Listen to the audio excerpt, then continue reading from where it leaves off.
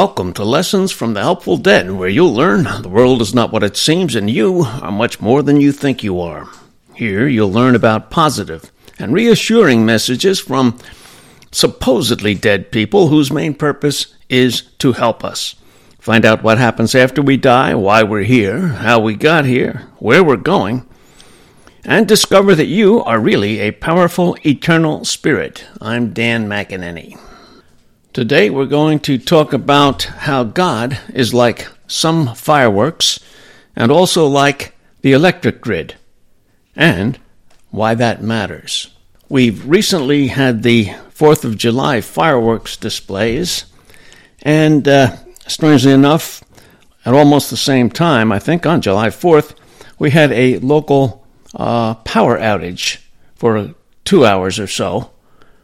Because the electric grid transformers had some difficulties. It only affected about 75 homes or so, and it did, as I say, only take them 2 hours to fix it.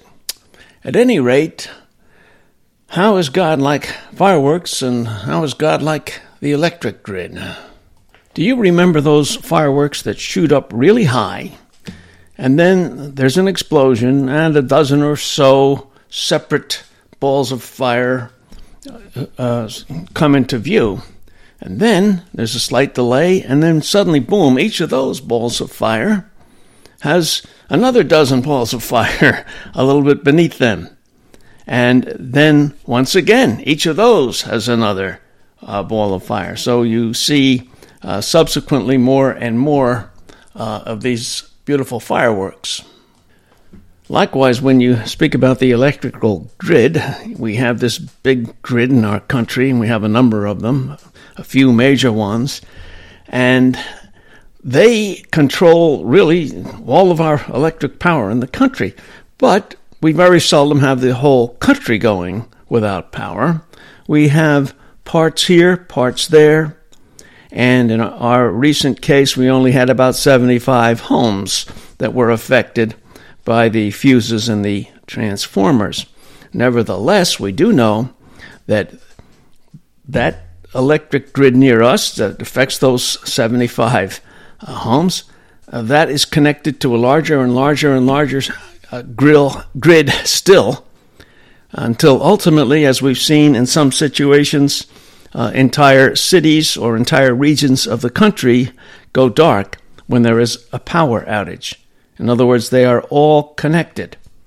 And I've also learned personally that the grid is unnecessarily exposed because certain vandals could, without too much effort, if they knew the right transformers to attack, they could put a lot of us out of power. So how is God like the fireworks and the grid? If you remember, we've recently discussed the God concept and how God is a spirit. God can also be defined as a simultaneous, infinite explosion of all that is. And for a more thorough explanation of God, you go back to the primal dilemma, where God, the spirit form, is a primal energy essence, a primary energy gestalt, so powerful, big, and complex it's unimaginable. And the dilemma is that the primary energy gestalt, God, knows and is aware of all creation, and yet it is all contained within the God. Then God, with its desire to know and keep expanding and searching, lets loose all of creation. One huge letting loose of all of creation, knowing that each bit of creation must have its free will. In order to continually know itself, the God Spirit must give all of its creations the ability to create. So that's what we at our soul level and many other creations of God do. We continually create. The God entity knows itself through our creations and the creations of many other entities. And so, as we discussed in past episodes, we have not just one planet Earth, but we have Earth and all of the probable Earths that we have created. And we have many, many other trillions, in fact, trillions of other universes, trillions of other realities, where there are different rules of the game, different assumptions, different root assumptions, that is. And so we have universes that have no form at all. We have universes that where emotions primarily rule, and the beings, in fact, rely for their creation and their creativity on mixing and creating various types of emotions and various degrees of emotions. And as I've mentioned in the past, we have other universes where everyone's a musical note creating symphonies, and where everyone's a spark creating great fireworks. But I'm getting ahead of myself because I need to get to the subject of why this matters. Why it matters to us right here and now. Here's why. Many religions, and religions are someone's interpretation of reality and why and how we're here. So many religions are focused only on earth. And many religions assume that the ultimate God created earth, and that's it. The predominant religion in the United States has been Christianity. And Christianity, well, it's good, and it makes people aware of the spirit world and helps give values. It is a religion that comes from the Jewish God that protected the crops, and in battle it helped the Jewish soldiers. That God, Yahweh, evolved into the Judeo-Christian form of a God concept that we have now. We have to remember that Jesus needed to speak to the Jews in terms that they would understand at that time, 2,000 years ago. They would not understand the God concept as the simultaneous infinite explosion of all that is, so he had to talk about God the Father and God the Son, and God the Son being sent down to help them, that sort of thing. Well, that's okay. It's been a good religion and served its purpose for a long time. So what's the problem? Well, a lot of people today know there are many, many universes beyond the one in which we exist. Even short of many universes, they know there are trillions of other planets and galaxies. So the religion that sees us as the center of everything, where God had to send a son to come down and suffer crucifixion in order to redeem us, it doesn't make a lot of sense to a lot of people, especially when you couple that with a God of reward and punishment, where this God, this masculine God, he condemns certain people to eternal fire and have others enjoy themselves forever in heaven. So the big problem is a lot of people are turning away from that. They just can't accept it. And as a result, they have nothing else to turn to, so they become atheists. Now that's a big problem, because Christianity gives you values, a lot of good values. But atheists, they don't really have to have any values. Whereas Christianity sees us as helpless sinners, we have to rely on the Lord Jesus to save us. The atheists say, well, there's really nothing beyond this material world, and their God becomes the state. And we see today in China and Russia that the state takes the place of God. And so you have communism and the state saying, hey, there's no spirit world, it's just us, we're in charge, you have to do what we say. And the leaders of, let's say, China and Russia, they don't have any values that we would recognize. We have the Chinese communists pulling out organs from Falun Gong members simply while they're alive in order to transport the hearts and lungs to Communist Party members. We have China persecuting the Uyghurs.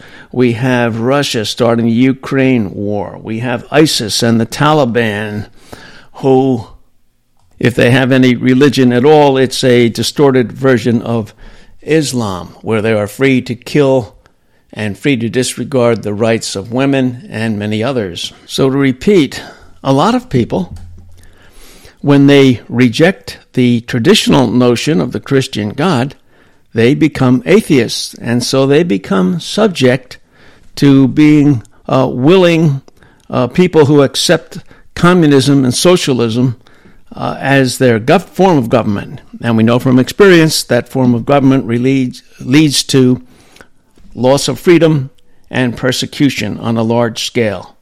It leads to a loss of good values. Rather than have them become atheists, if they had an understanding of God that's similar to the fireworks and the electric grid, that God is spirit, that there are countless universes, that God is a primary energy gestalt, and if they understood about the primal dilemma and the necessity of free will, if they understood, as in our past episodes we've discussed, we have created an illusion here, the human time-space illusion, in order to train ourselves. The soul that we are sends out us focus personalities here so that we can help the soul that we are experience itself just as God experiences itself through all of its creations. And we have free will to do so. Far better that we understand about these things and that this is really a training school we've set up for ourselves and that we are headed for bigger and better things. Once we understand that we actually create what we experience, as the quantum physicists would agree with us, right? And that the universe we experience is an idea construction. It's an idea we have constructed about reality. Once we realize that we are one of the most potent consciousness units known in any universe, and that we can, in effect, by actually knowing that we create what we experience, that we can create what amounts to what we typically call heaven. And you have to remember that down here we use our 5 external senses to perceive reality. And so the reality we perceive is an idea we have constructed, and we perceive it with our 5 senses. After we die, in what some people think of as the heaven state, and which Bob Monroe called the belief system territories, at that time, we understand that we can create whatever we wish and have it manifested immediately. Manifested as an illusion, of course, but nevertheless manifested. Remember, Bob Monroe, after he transitioned to spirit from this life, spoke to his daughter and explained that mankind really has no limits.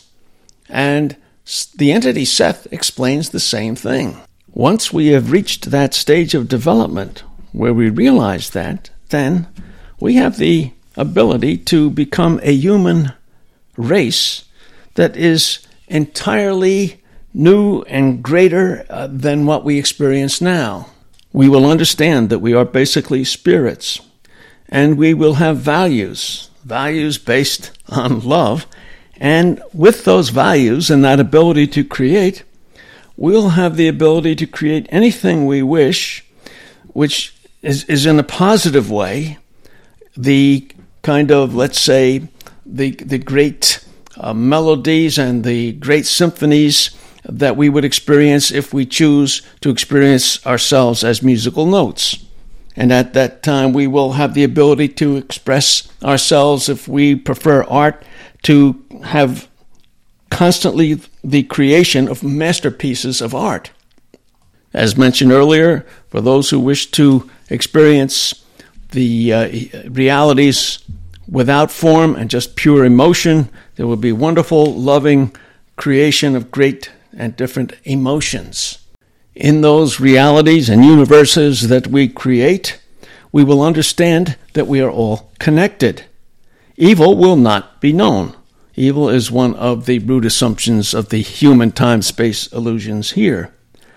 So we will be, in fact, a race of humanity that is so entirely more advanced than what we have now that it would be entirely different. It'll be so much more enjoyable, so much more satisfying, and we will know as spirits that we can continually, without end, constantly create different realities and different universes that we wish to join or create ourselves. As mentioned in my book, We Are All Tourists, we will be sampling different worlds where we bring our own special values, our own special being to add to them. So that's why it's important for us to know that there isn't just this one earth. God created only this one earth. God's much bigger than that. God created many universes, and we need to have values, and we will indeed have them and carry them with us wherever we, quote, go, close quote, once we understand the true nature of God and the fact that there are many, many universes to explore, and that the spirit world, through the use of its consciousness, creates matter, not the other way around. So we'll have lots of opportunities for people who currently turn away from religion. They become atheists, they lose their values, create all sorts of havoc on this earth.